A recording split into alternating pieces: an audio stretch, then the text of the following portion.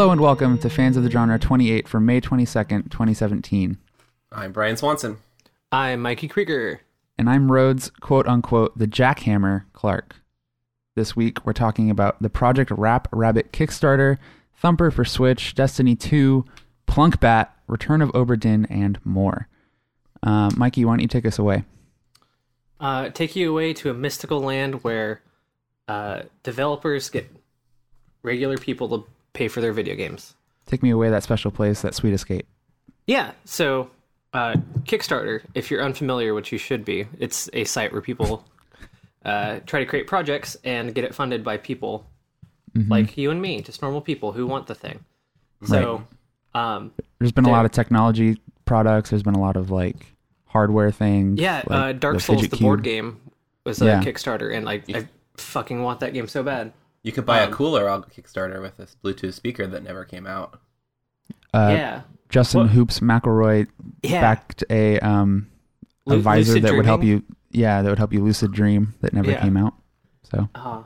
So anyway, this one is a rhythm RPG title from the creators of Guitar Man, Parappa the Rapper, Elite Beat Agents, people who have who are like really fundamental to the genre of rhythm games.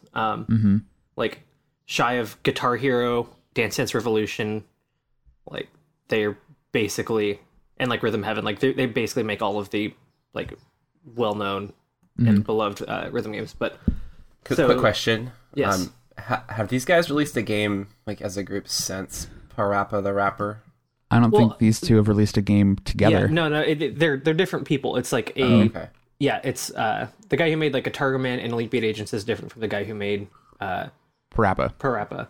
So this is their first collaboration. So it's actually like two giants of the rhythm game genre coming together for this project.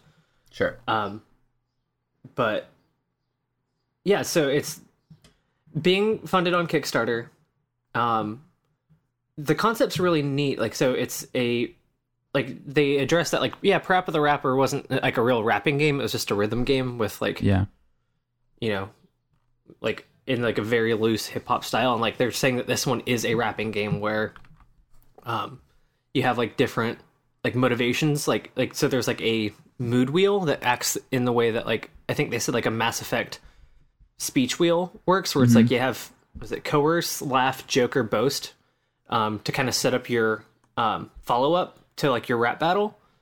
And so then you choose the tone, and then you have to like hit the beats that have different rhymes inside of them. But it's this weird concept that like is untested and it's new, and they don't really have any kind of like proof of concept of it like working in motion. They just have a bunch of like concept images of how it'll work. Yeah. So they're asking for what is it, $1.1 million for just to fund the thing. And like, it's a concept that like gamers are skeptical of Kickstarter because you have games like Mighty Number 9, which is a total flop. You have games like Mighty Number 9, and then you have games that like are successfully backed or pledged, and then you don't hear about them for sometimes years. I think of like Bloodstained, that Igarashi Kickstarter. Well, and what's that like Star Trek game that it's not Star Trek but totally is? I don't know. I forget what it's called, but like it had a Kickstarter forever ago, and it's just been kind of like absent for the past like 3 or 4 years. FTL was like the good one though, right? Broken Age. Well, and Broken Age, that's what I was gonna pull. It's like Broken Age worked.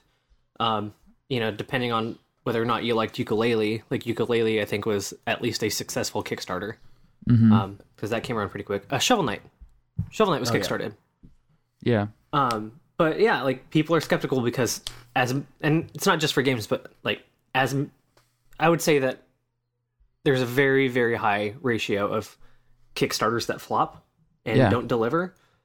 And so for them to ask for quite a bit of money for a game that we don't know how it's going to work, and like all we have is some concept art, like that's a pretty hefty thing to ask. And what kind of put salt in that wound is that there's already a publisher for the game. So traditionally publishers are who fund the game. Like they, like they're basically patrons of the developer, and then they reserve the rights to distribute and market the game, and then and then pay out the developer based on that. So like they basically, depending on the contract, like they own the title. So I actually think that it's smart for them to get a publisher before this, because I think a lot of those Kickstarters failed early on because they assumed that they could build a game solely based on like pledges without getting any external funding. I think like Kickstarter is a good way to like prove to publishers that there's interest in your game without necessarily like using it to fund the entire project. But if it were like, hey, we need to hit this goal in order to get funded, like we have a deal, but we need to just raise this much money, then that's one thing. But they're like, yep, we have a producer for it. And it's like, well, then what's this for?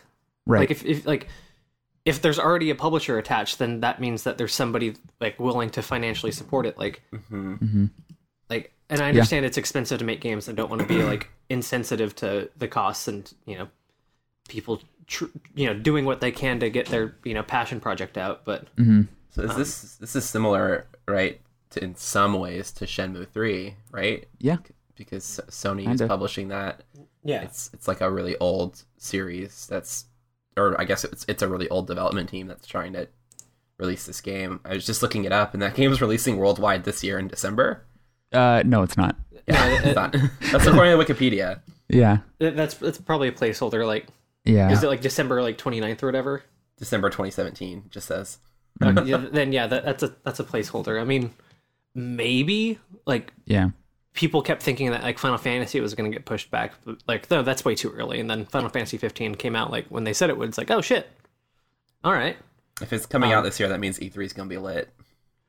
Oh well, just that's going to happen regardless. But yeah, it's just crazy. Like I don't think it's right, but Shenmue was a unique beast in that like that was a specific game that people were clamoring for a sequel for. Like if Nintendo put out a Kickstarter for Mother 3, even though that's a game that's already like made and exists, like people would fund it to get that localized for the US. Like I don't think it's right, but like they could fund the development of a sequel to Mother. Yeah, no, but like even if they just did the translation work for Mother 3, people would back that. In the way that like people waiting, decade and a half for Shenmue 3 were like, yeah, I'll put my money into that. But this is not that. Like it's a new IP from developers that have made good games before, but like that has not been proved. Like Keiji Inafune is a much more recognizable name and a name that people will, trust and put their money into, like they did with Mighty Number 9, and that game flopped. So it's like, okay. He also launched like a Kickstarter for like an anime and a game based on the anime or something, or vice versa, and then it flopped, and then nothing. It was supposed to be like the spiritual successor to Mega Man Legends, and then it just never happened. And Keiji Inafune was still making like good games. Like he made made Recore, and that's fine. But the Gunvolt games, like those are actually like very well received and well liked games. Like and like they made one released during the Kickstarter for Mighty Number 9, and then like another game is released since. And like those games are good, and Keiji Inafune has been making those games. But Yacht Club publishes those. Oh, nice. That's crazy. But anyway. It's like what, like the last thing that I can think of that, that like really took off, like was Elite Beat Agents, and that was what, like 2005, 2004. Yeah. Like between the two main people that are making this game, like it's been 13 years since they've made a game that it's been. Yeah. But yeah, it's a lot to ask. A lot of the big backlash that came early from this Kickstarter was that it's 1.1 million to launch the game, and there was a stretch goal of 4.95 million for a Switch version. Oh my God. And like that's, now like we know that the Switch in the US has been the highest selling console for the 2 months it's been out. Beating out the PS4, the 3DS, the Xbox, and like online, everyone just can't get enough of it and wants to play. Like like seemingly like all of their multi-platform games on a Switch. So like if you're trying to sell this game, like Nintendo still needs to do courting of third parties, but it's a lot easier. Like people will flock to the Switch because people are playing games on it and they want games on it. Yeah.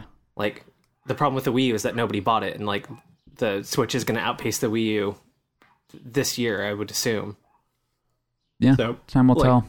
I think E3 Yeah. will be a big. Nintendo needs to pull out all the stops this year. I think. And for the sales for like individual game sales in April, which is the month that Persona 5 came out, and Mario Kart 8 came out at the very, very end of the month. Mario Kart 8 was the number 1 game. Persona was 2. nuts. And then the third highest selling game was Zelda. So Wow. 2 of the top 3 selling games for the month of April were on the Switch. And that has a very, very small attach rate. Yeah, like, especially when you relative to the consider PS4. all of the like everyone keeps talking about how many good games are coming out. Yeah. April was full of really good games Yeah, for other like- platforms that you'd assume might sell a little bit better than. Yeah, Who knows? and Nier Automata like was I think 8 out of on the top 10 list, and like That's really That's- good for Nier. I don't Yeah. think it even came out in April, so no, Right. didn't it? I don't think so. I thought It came it out did. around the same time as Mass Effect. Okay, but yeah, like with a much smaller attach rate, and I'm sure Persona sales were like largely pre-order, like Yeah. so those I don't think count for the month of April.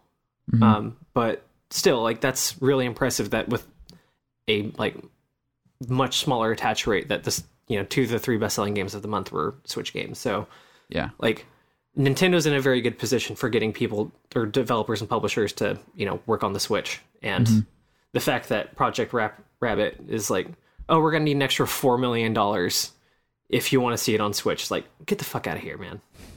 It's crazy. It makes me wonder if these guys like have any insight into how like a Kickstarter or like selling a game really should work, because Yeah. it seems like them and Shenmue just sort of said, "Give us your money now, and we will deliver something very good." And like, Yeah, and I people don't have know been how. burned at this point. So the Kickstarter's set up through, is it European account? Because it's like Technically, yeah. it's in pounds, so it's a British account. But like, part of me might think that some has to do with it being Japanese. Like, I don't know. I don't know like Japanese economics at all, but I don't know if they've quite caught up to the like just like internet way of like doing business like this. Like I think that might play a hand in it, and like they're not as tuned into like the total flops. But like if you're trying to sell a game, that's something that you need to kind of look into, especially like on Kickstarter. Like Yeah. kind of research the platform, and I feel like they just were a bit out of touch.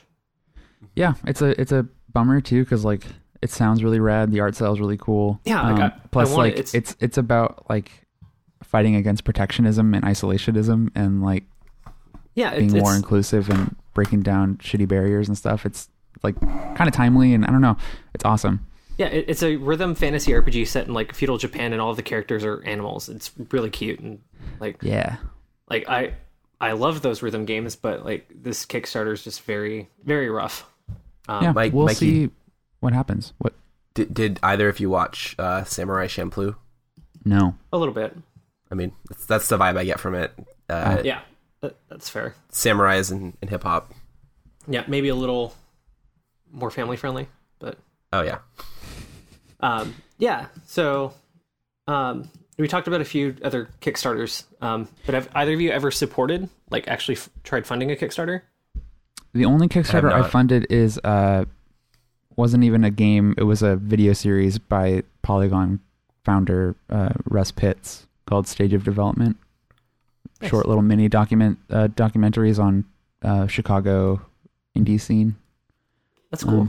Did that ever? I've only watched. Yeah, it came out. Came out like in February. I've watched a couple episodes, and I think they're pretty good. I didn't even see I- those. Yeah.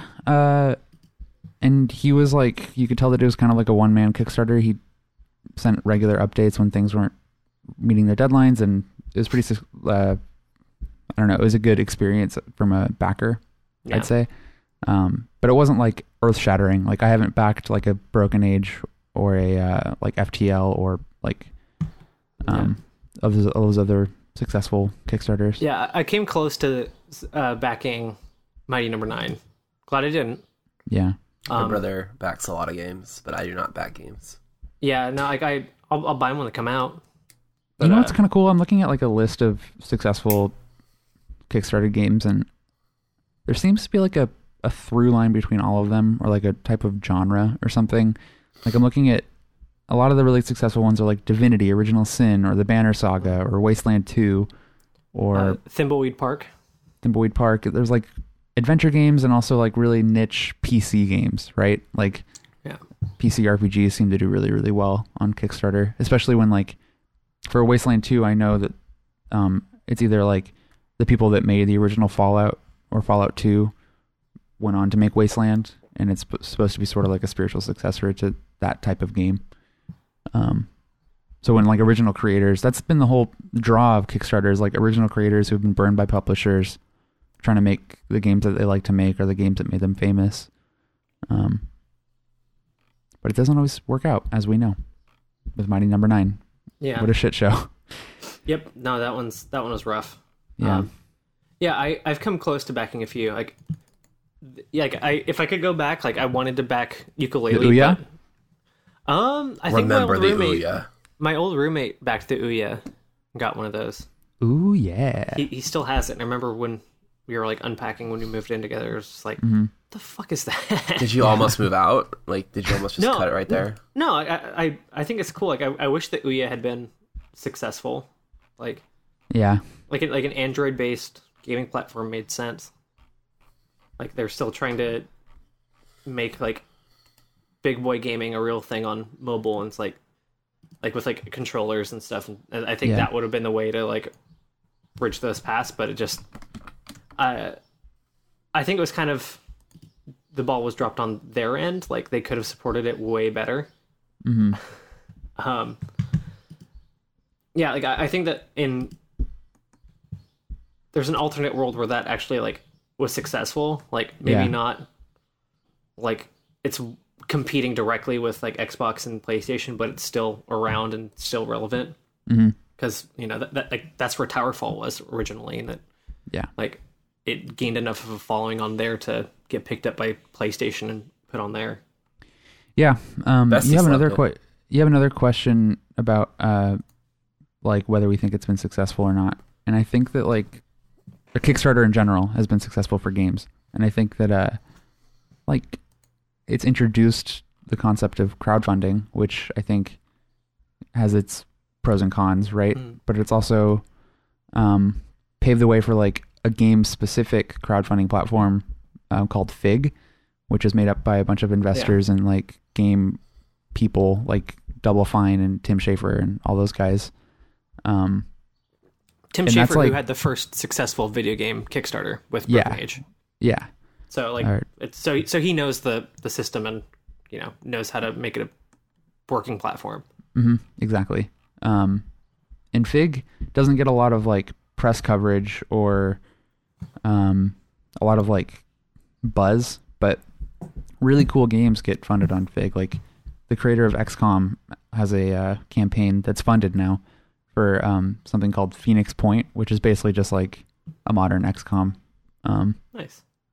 And then there's like Wasteland 3, instead of going back to Kickstarter, that those guys went on Fig and funded their game, and Pillars of Eternity 2. Yeah, I don't know.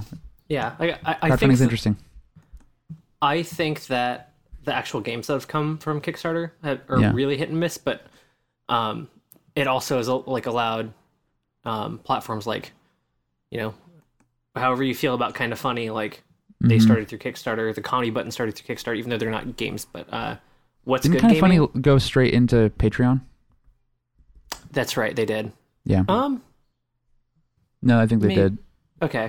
Which But- Patreon might not have existed if Kickstarter didn't sort of set the precedent of give Yeah. people your money Totally. early and they'll make something. Which, So and I do back a lot of things on Patreon. Is Me too. Yeah. Like I don't back a lot of like Kickstarter things where it's like it's going to be, you know, at best like 6 months before I see anything on this. And Yeah. where like with Patreon, it's like, no, I'm supporting you directly for, for making things that I am consuming. Mm-hmm. But I think board games have actually done really well thanks to Kickstarter. Mm-hmm. Like I said, the Dark Souls board game was kickstarted. Yeah. So I don't follow it very closely, but I've had talks with my uncle who he covers board games actually. He's he like reviews and That's cool. He's very into that circle, and I talk to him about games all the time. Yeah. And, like Kickstarter's been huge for board games. Yeah, I did a story in college on a tabletop gaming company based out of Blaine, Washington, and they're talking about the problems of getting funding and like how expensive it is to make a game. And this was sort of before Kickstarter was huge. I don't think they were like tech savvy enough to use it. Maybe they did actually. I can't remember. But yeah, the idea of like cutting out the middleman and just like selling directly to consumers is pretty cool.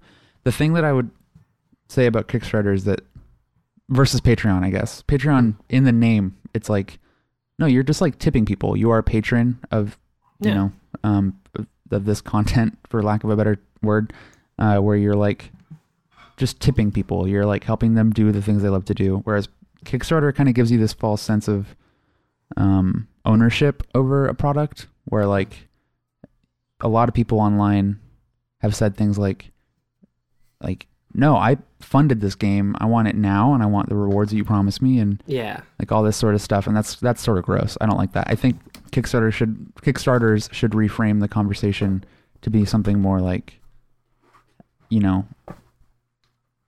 prove your interest and your support by giving some money, and then we can do what we want. Yeah, and there's been a huge, in a few instances, I can't think of which game specifically, but where a game got, it was Oculus, where Oculus got funded on Kickstarter, and then it got bought by Facebook. And everyone's like, well, what the shit? I put in all this money, and then you just got bought by Facebook anyways. And it's like, okay, well, like Facebook is going to give them way more resources to do different things, but like the reason why it was getting Kickstarted is because they needed funding. And it's like, so people were kind of misguided and like thinking like, well, you guys got funding anyways, but you needed that Kickstarter to prove that this is a viable product or product idea to produce and to invest in. So, and which, I don't know how that directly influenced like the Vive, but then, you shortly see it like thereafter, like not only was it like Facebook and Oculus, but all these other players were like, oh shit, VR's like a thing that people want, like really want, and are willing to put money behind. So, right. That was huge in like getting VR where it is now. And like, I need to talk to people who follow it, because I don't know what the state of VR is right now, but it feels like it's kind of like not irrelevant, but there hasn't really been a kick in the pants in a while. Like, there's the Giant Bomb guys cover VR games all the time. They do a series called Rodeo, like VR Odeo. Yeah. And they haven't done one in a couple months, and Jeff Gerstmann talks a lot about how like the scene is just sort of not necessarily non-existent, but like there's not a lot of great new stuff. If you like shooting galleries, there's tons of content for you. But but there's one coming to PSVR. I'm trying to look up the name of it now. Farpoint, yeah. And then, like, but otherwise, I was like, oh yeah, I forgot VR is a thing still. And I was thinking about it when I picked up Thumper, because that was like it came out when PSVR came out, because there's a VR version of it. And I'm just like, oh yeah, like VR was a thing, huh? Yep. But let's move on from Kickstarter. Let's kickstart the next topic. Yeah. Nice segue. Destiny 2 got announced. Revealed. Yeah, sorry. They announced it a couple months ago, and then people got to play it in LA this week. And the feedback has been sort of like mixed. What have you guys thought about what people are saying, or have you been keeping up with the reaction? I'm really excited that it's going to be on the Blizzard launcher. I think that's super cool. Yeah. I think, but like on stage they actually said BattleNet apparently. Yeah. And it's like no one I thought knows we what weren't to call it calling anymore. So Blizzard Yeah. at one point, after Chris Metzen left, their old senior vice president or senior president or whatever, they announced pretty quickly on that they had decided to drop the BattleNet name and just call it the Blizzard launcher. And as of this past week, Destiny is now going to be on BattleNet, and it's BattleNet again, which is cool. I think primarily because they're now positioning this probably very widely adopted app to have not Blizzard only games, which is cool. I bet you if Destiny goes over well on this, in a year or two, we might see Call of Duty. Yeah. Well, yeah, because it's Activision. Yep. Is Right. the parent company of Blizzard, of Bungie, who makes Destiny, of I think so. I was listening to something, and they do a pretty good job of making you think that Activision is the parent company, but I think that it's Activision Blizzard is the full name. well, yeah, I think yeah. it's a little more equal than. Yeah, That's why I was kind of hesitating of what to call it. Right, But, right. I know what you meant. I was just trying to clarify because because there's been it a lot was of conversation Activision about that acquired Blizzard though. yeah, But they just they call it Blizzard Activision. I think is the new where it's Square Enix Right. instead of SquareSoft and Enix Yeah. as separate companies. Then they merged and became one. It's a weird situation that I don't know the exact nature of. I bet you if Blizzard were to have, if Blizzard were to just say theoretically depart from the company, it'd be a huge blow to them. Oh yeah, Oh, absolutely. Even now, I'm sure WoW brings in just so much money for them, Yeah. Yep. So Keeps the lights on. and Hearthstone, think- and Destiny 2, we'll talk about the game itself, but it being on BattleNet is a pretty cool thing. yeah, because I don't spend a lot of time on PC gaming, but people have because it's the complained worst. to me about Excuse you. I'm do it all this, for you, Brian. I'm this close to getting a PC. No, but, me too. It's just fun to make Brian Yeah, all mad. antsy. Brian, I guess you could probably speak to this better than I could, but what's the friend management system on Steam when you compare it to BattleNet? Because Destiny, the whole point for the high level stuff is to group up with friends and know when they're online and figure out groups and stuff. But I've heard that knowing when finding a group on Steam is impossible or something. I don't know. Yeah, I think with Steam, I've always had a core group of friends that were always on it, so it was easy to just jump in and out of their games. I'm sure it's very similar to PlayStation and Xbox, and you have to really get into that community hub area, I think, to find strangers playing it. But I just think that the widespread access to it made it, I don't know, I guess easy to kind of find groups if you had to. Yeah. But World of Warcraft, I think, does it best where you just queue, you just press a button and it just match makes you. And I don't know why Destiny never just implemented that, just has it had everyone get in line, and then they just like a roller coaster ride, they just go next three, next 5, whatever. That doesn't make much sense to me, especially because it's not like in Destiny you have a healer and a tank, right? You have the Titan one, but I don't know if they're really fundamentally soaking damage like a tank would in World of Warcraft. Not really. And so that's always been weird for me. I'd imagine that's gonna maybe be fixed, especially if they're talking to Blizzard a little bit more. So I don't think that the Blizzard or the BattleNet friends list is at all that much more advanced than okay. Steam. I think what I was seeing was that people were complaining when they're playing PlayerUnknown's Battlegrounds, they don't really know who's who on their friends list because they have so many friends, and Steam lets you change your username willy-nilly. Yeah, that kind of is kind of a bummer in that way. But BattleNet is a little bit more streamlined or something. I don't know. It is. Anyway, Destiny 2 looks a hell of a lot like more Destiny. Which could be a good or a bad thing depending on your experience with the game. Yes. So for me, I'm really excited for Destiny 2 because I got Destiny when it came out. I really didn't like the vanilla version. I, finished playing in probably about 2 weeks or so, where beating the campaign and playing a lot of multiplayer throughout that. But then once I beat the campaign, and then it's here's all the post game stuff, and it's just MMO grinding stuff, which didn't sound very Yeah. appealing to me, especially Year without one was like garbage. yeah, and like there weren't really like raids or anything yet. So I was Mm-hmm. like, okay, so it's just There was a raid.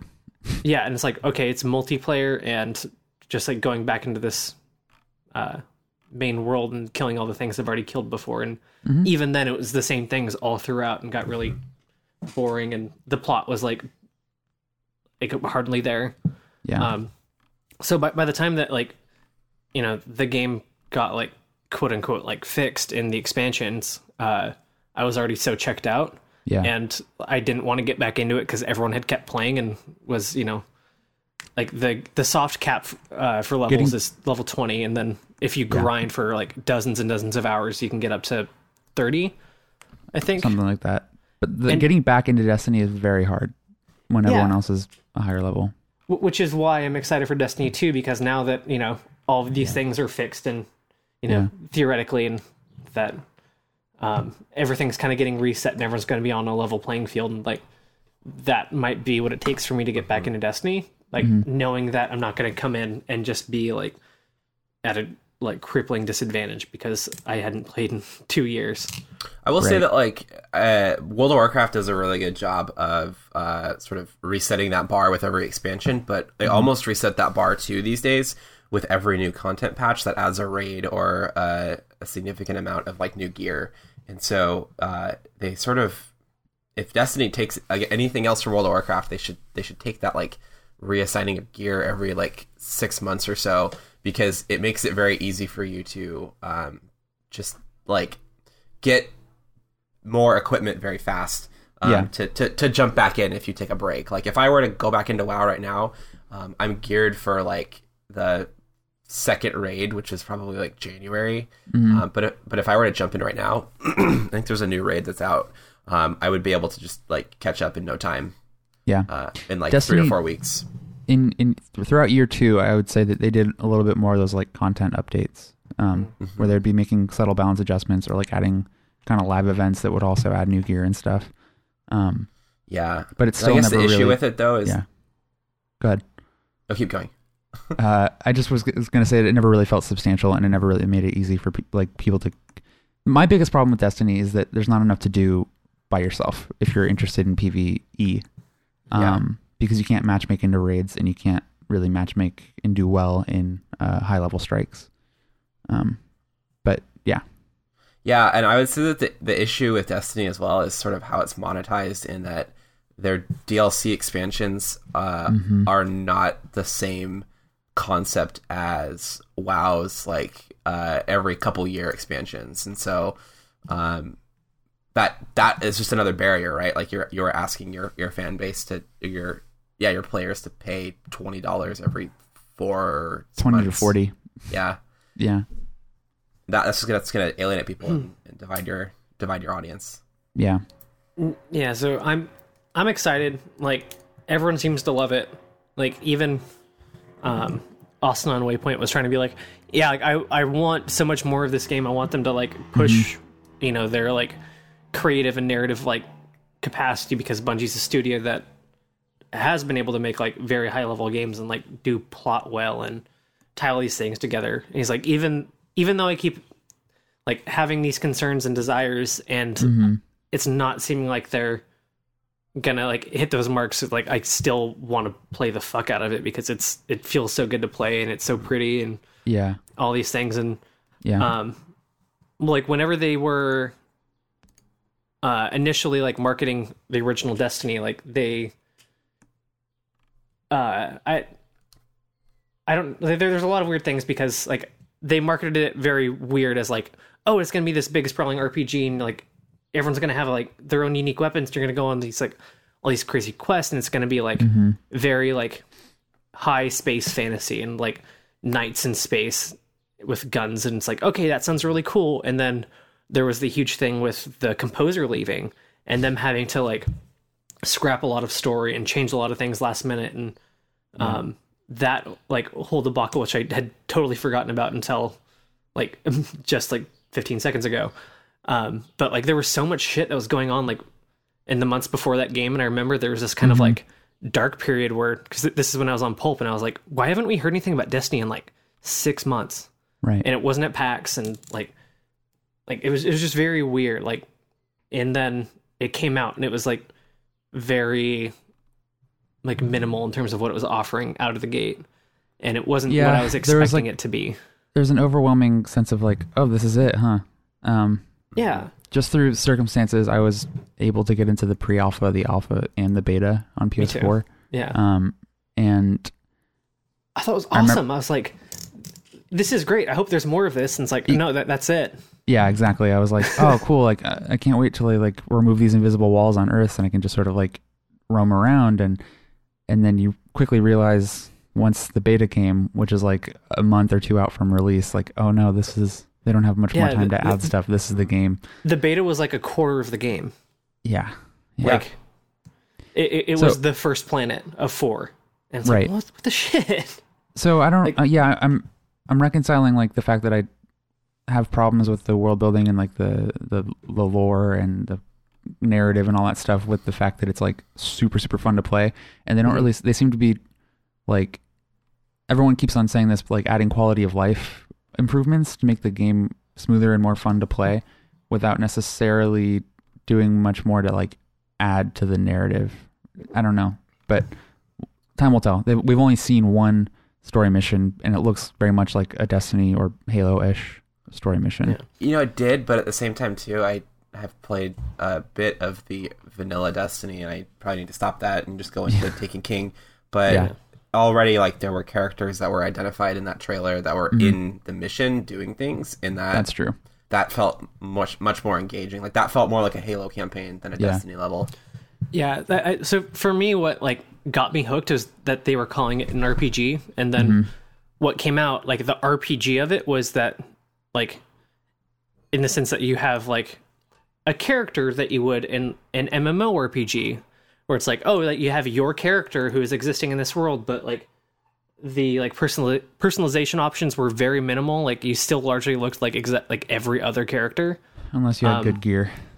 But even then, like, because I remember I reviewed Destiny, and then like a month later reviewed Call of Duty, and I was like, okay, like if I took my Call of Duty character and like put it up against all of the other Call of Duty characters, where like versus my Destiny character against all other Destiny characters, like my Call of Duty online character was much more personalized and distinct from every other character than in this MMO.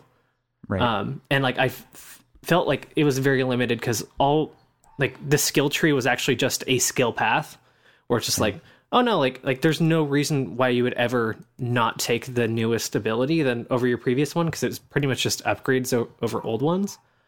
So there wasn't this actual like role playing where it's like, oh no, like I need to go down this tree of this class to specialize in this thing, and you know, or in like most RPGs, but like just because this is what I've been doing is D&D, where it's like, oh, like I'm playing this barbarian character, but do I want to go on like the path of the berserker, which is about like lowering your defenses but optimizing your offensive capabilities, or do I want to do one like the path of the totem warrior, which I can, you know, choose again between 3 or 4 different other things in that one, but like the path I chose was like the path of the bear, which increases your resistances and increases your carrying capacity. And so like there's not these specializations that like I expect from an RPG, and like I don't expect it to be as dense as something like D&D, but it was like when it launched, it was okay, here's your 3 classes. One has psychic powers, one is a good shooter, and one is the like rogue, the like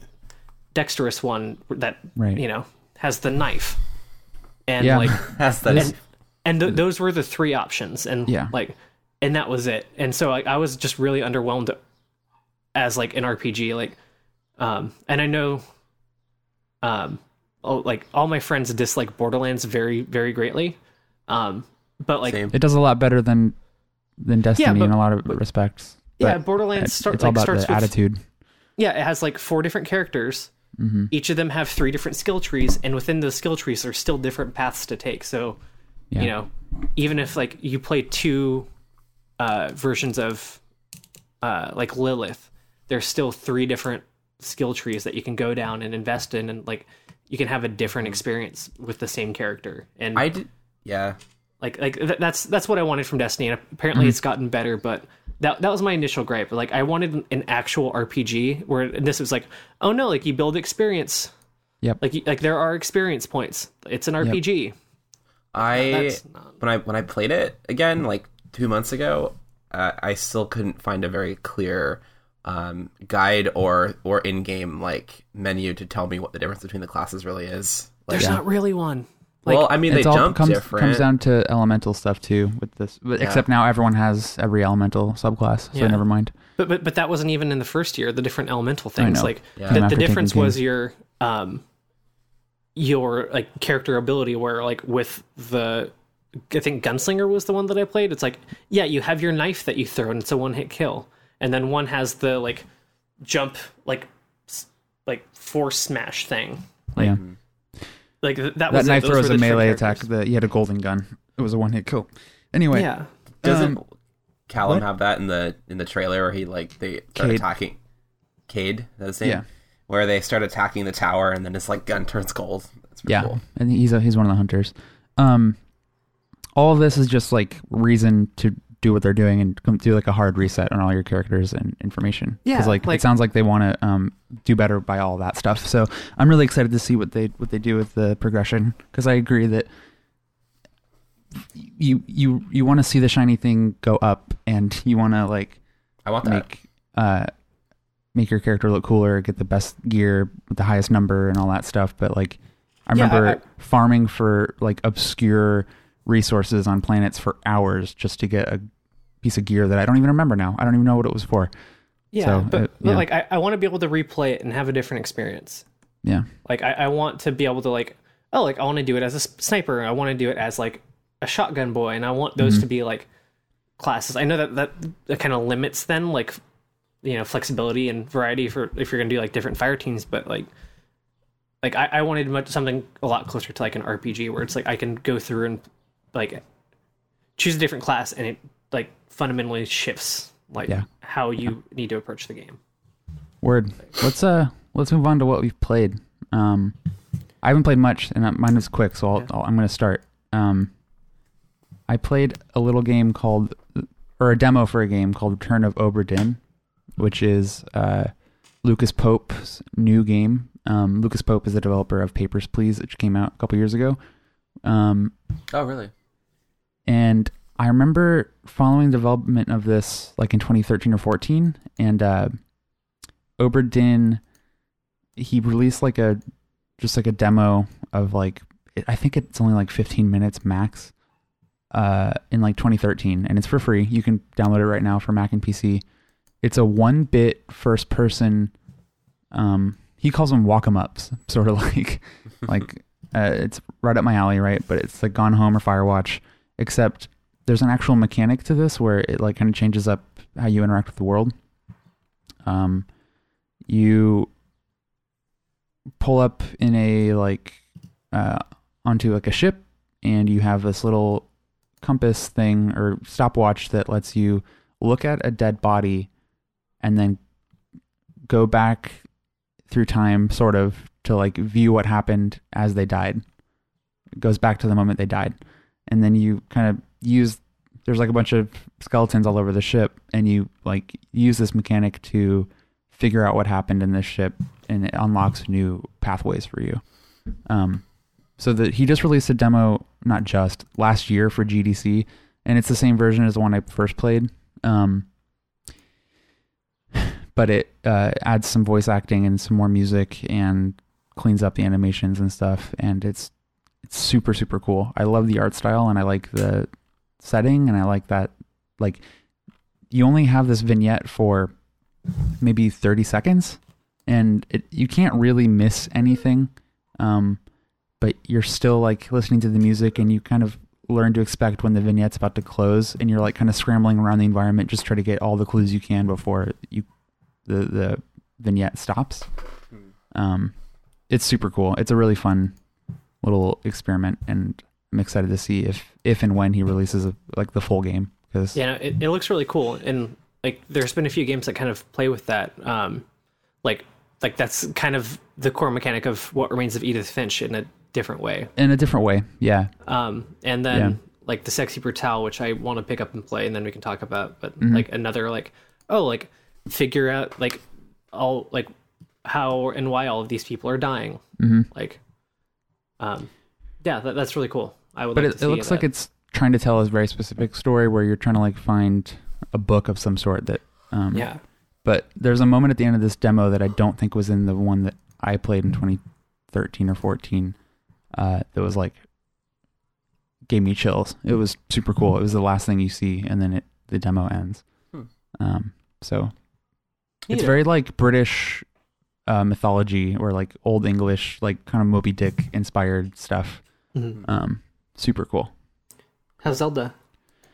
Zelda's great. So happy. I don't know what it is, but I find myself just like going in a direction and like just climbing something to see what's at the top, and then Yep. the enjoyment of just jumping off, like seeing an island in the distance and then jumping off with your paraglider and going to that is the game for me now. Where I'm like, I didn't stumble on anything, but I was going to go to Death Mountain, and I was like, oh, it's too hot here, so I'm going to go somewhere else, and like I want to, I'm kind of just very naturally progressing through the story, but like very slowly. And So, and it's important. There's a distinction. It's not hot there. It's like flaming there. it's you'll burning. go, Yeah. it's burning there, and you will go to a place where it is too hot, and those two things are different. Yeah. Like, and okay. that comes into play with like crafting, where there's things that protect you from heat, and there's things that protect you from burning. Oh, good to know. Like, which like it. And like with everything in that game, it doesn't really tell you. And so like when I went to Death Mountain first, I was like, oh, I'm going to take this thing that prevents me from overheating. I was like, why am I still burning alive? Gotcha. Yeah, and I got a horse. I named it Kenny after my cat. Nice. But what's funny to me is like, I know that the people of Hyrule have been waiting for 100 years for Link to come back and defeat Calamity Ganon, and like now that he's here, he's just roaming around and like just like walking around and not doing anything. Going on a staycation. Yeah. Yeah. It's kind of funny just to think about that, because like there were a lot of really good webcomics of that exact thing where it's like it's like the whatever Zelda's quote is like save us, Link, and then it's just like him like shield surfing. yeah. It's Shield great. surfing feels very good. I wish it didn't bust Right? up your shield as much as it does, but Yeah. I have found that I really enjoy taking down Hinoxes. I think they're really fun. Yeah, Hinoxes are fun. Just the right level of like challenge and like easiness, I guess. Like they're pretty easy to take down, but it just takes some time Until and you get to resources. Eventide Island, then you have to fight one with like a stick. Yeah. And you're like, fuck, this is the most like anxiety-inducing thing Right. I've done in this game so far. But I also made it to the point where you have to defeat 3 of them and bring their orbs up to a thing, and Yep. like That one's the fun. black one is very hard to defeat with my So current. I didn't find that until I was in my final stretch of like, Mm-hmm. okay, I'm just going to find all the shrines, then I'm going to beat Ganon, when I had like maybe 10 left.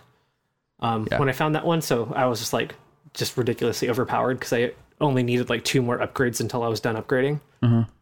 Yeah, and I also keep on like forgetting how huge the world is, and I know that's what the one thing that everyone keeps talking about. But there are moments where I'm like, I'm looking at the map and I'm like, okay, I think I've got a pretty good sense of like how big this thing is. And then there's an entire section that I didn't even realize was part of the map. Right. It sort of looks like the edge of the world, you know. So it's been cool, and I like how it feels sort of like Disneyland, where each of those map sections has like a distinct feel. Like there's a very tropical like a jungle with like really red rocks and waterfalls. Like there's the desert, there's the like kind of typical Zelda plains and lakes and ponds and stuff, and then there's, I don't know, mountains, and everything feels really distinct and bespoke, and I really appreciate that. And there's like the snowy area that I don't think you ever actually need to go to. I haven't gone there yet because I don't want to get cold. Yeah, like It's raining here in Washington. Not today, but in general. It's beautiful today. Yeah, it's really nice out today. It's been too hot. Yeah. Like, if it's like 70 to 75 all the time, I'll be good. Yeah. But it's been a Anyway, lot hotter. Zelda's cool. Yeah. That's what I've been playing. So Brian, I noticed that you're playing a new game, PlayerUnknown's Gattle Browns. Gattle Browns. Gattle Browns, huh? Good typo there, silly boy. Yeah. Still playing Plunk Bat. PUBG, Plunk Bat. It's fun. I actually find that I enjoy it alone as much as I enjoy it with friends, which doesn't seem to be the case. I know that a lot of like a lot of people have been saying that they only play with groups. And I think it's kind of fun playing alone because you just kind of like hole up somewhere and wait for shit to go down, and then like I was like at a shipyard the other day, and I was just like moving between like shipping crate and shipping crate, trying to stay inside the circle. And I think I was like the 13th person. I died at 13 of 100. Is that the highest you've gone? Maybe a little higher before, but that was with a group, and it was just like, I don't know. I think I'm past the anxiety part of it because I played a lot of Battle Royale when I was H1Z1. And so now it's just sort of like, I don't know. The anxiety is at the very beginning and then at the very end for me, not like the waiting. Right. Yeah. And it just queues so fast. Like everyone's just playing it, which is the best thing. You're not like if I play Overwatch or HOTS, sometimes the queues take like up to 5 to 10 minutes. And with this game, it's just click the button and you play. So that's still the biggest benefit of that game. That said, I'm also playing Prey. And Prey is pretty awesome still. Yeah, still enjoying it. Still really, really enjoying it. I did run into one game-breaking bug and had to 4 out of 10. Yeah, 4 out of 10. I like clipped through a wall and then it auto-saved. So whenever I loaded, I would just be falling off of the ship into infinite nothingness. But I just loaded the previous save and it was fine. Oh, nice. Oh, that's good. Apparently, it's going on sale at Target next weekend. Yeah, I saw that. The weekend so of the soon. 26th or whatever it is. For people listening, like it's going to be $40. Like buy it. Like $20 off. Like it's something that I was waiting to go down to probably like 30 in a sale, but like since it's still like in that window of being relevant, and like I'm right at the end of Bloodborne, about to finish that. BB. Like I thought that my computer could run PlayerUnknown's Battlegrounds, but apparently my desktop's video card is just out of date. Yeah. To play it. Your laptop could probably maybe handle it. No, we talked about that. It's integrated graphics. It's poopy. Well, and this is something we can talk about off the air, but I think that I have enough RAM to maybe counter that. We'll see. Right. We'll see. But yeah, I really want to pick that up, but if I can't run it, then I might just pick up Prey instead. Yeah, Prey. I don't think it's a good sign that it's on sale so soon.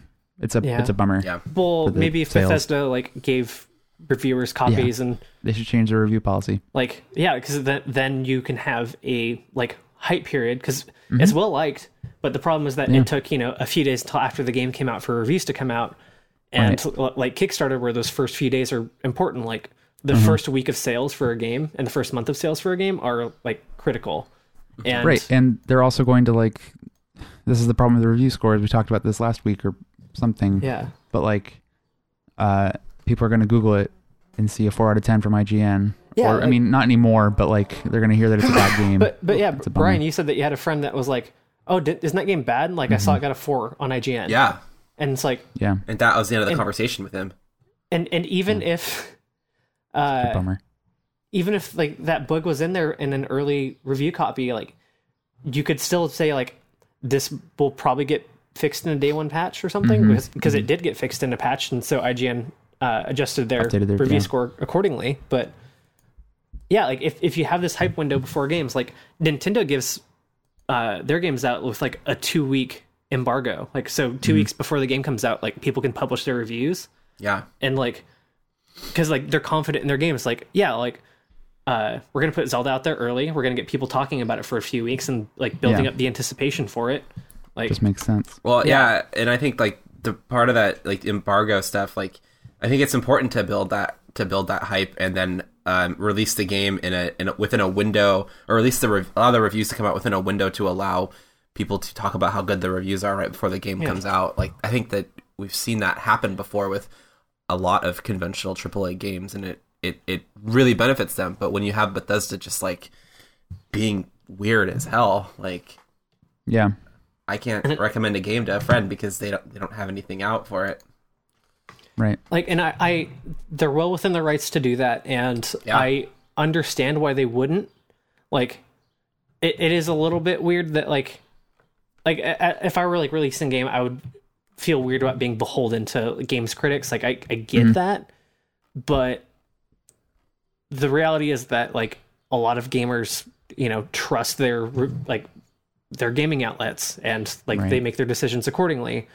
And especially when critics feel like slighted by companies and they're a bit sour about it, then like that bit, like those feelings and those behaviors might trickle into their audience. And so like the perception thing is something that they need to take into account. And yeah, like if Prey could have like, you know, before the game came out, had review scores attached to like a commercial where it's like, oh yeah, like 8 out of 10 IGN, or, you know, 9 out of 10 Polygon, whatever it is, like okay, like that's going to drive sales. Like I think the pros of giving review scores, especially since like when was the last like poorly received like Bethesda game?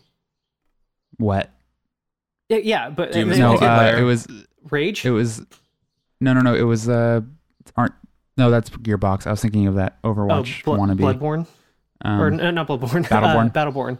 Yeah, I don't know. Doom's They make good multiplayer was games. pretty bad. That was Like, right around yeah. when they stopped giving out review copies. Fallout 4 was incorrectly like moderately received. Yeah, Like people were like, yeah, it's fine. It's, you know, it's an 8 or whatever. Like, but that's bad for Bethesda. Like, yeah, Prey's been received well. Doom was like most people's game of the year. Dishonored 2 was loved. Yep. I guess probably Elder Scrolls Online, but like, probably. Even though that's very profitable for them. yeah, but like people love Bethesda games. Like it's going to review well. Just let people review it, and that'll help you out. Like Bethesda, send a review code to info@infinitedogs.com. yes. Mikey, what have you been playing? I finally picked up Thumper now that it's on the Nintendo Switch, which is a game that came out last August or September, whenever PSVR came out. Came out for that, and it is the developers call it rhythm violence, where it's a rhythm game, but it's very like loud, abrasive, and like it's one of the most anxiety-inducing games I've ever played. Like it's like it's got like roots in horror. Like all of the visuals are like a very like dark red, and there's like these weird like figures. It's very like surrealist horror. Yeah. It's not like, you know, like there's like a mass murder like running around to kill you, but it's just like you're in this void on this track, and there's these like It's like a one-track highway. yeah. Like, and yeah, I and remember watching the Giant Bomb play it a lot. It It's- looks super cool. It's so cool. Like everything's so fast. You need to like there are audio cues, but like your actions will like kind of drown out the audio cues. So you need to like listen while also like looking forward and kind of like try to project what you think, like the beat might do. Like it's really weird, and it's like I'm on level 3 of I think 10 after like an hour and a half of playing, and it's Yeah. like so there's a lot to it. I'm definitely not sick of it. It like I would be much deeper if this game weren't so overstimulating.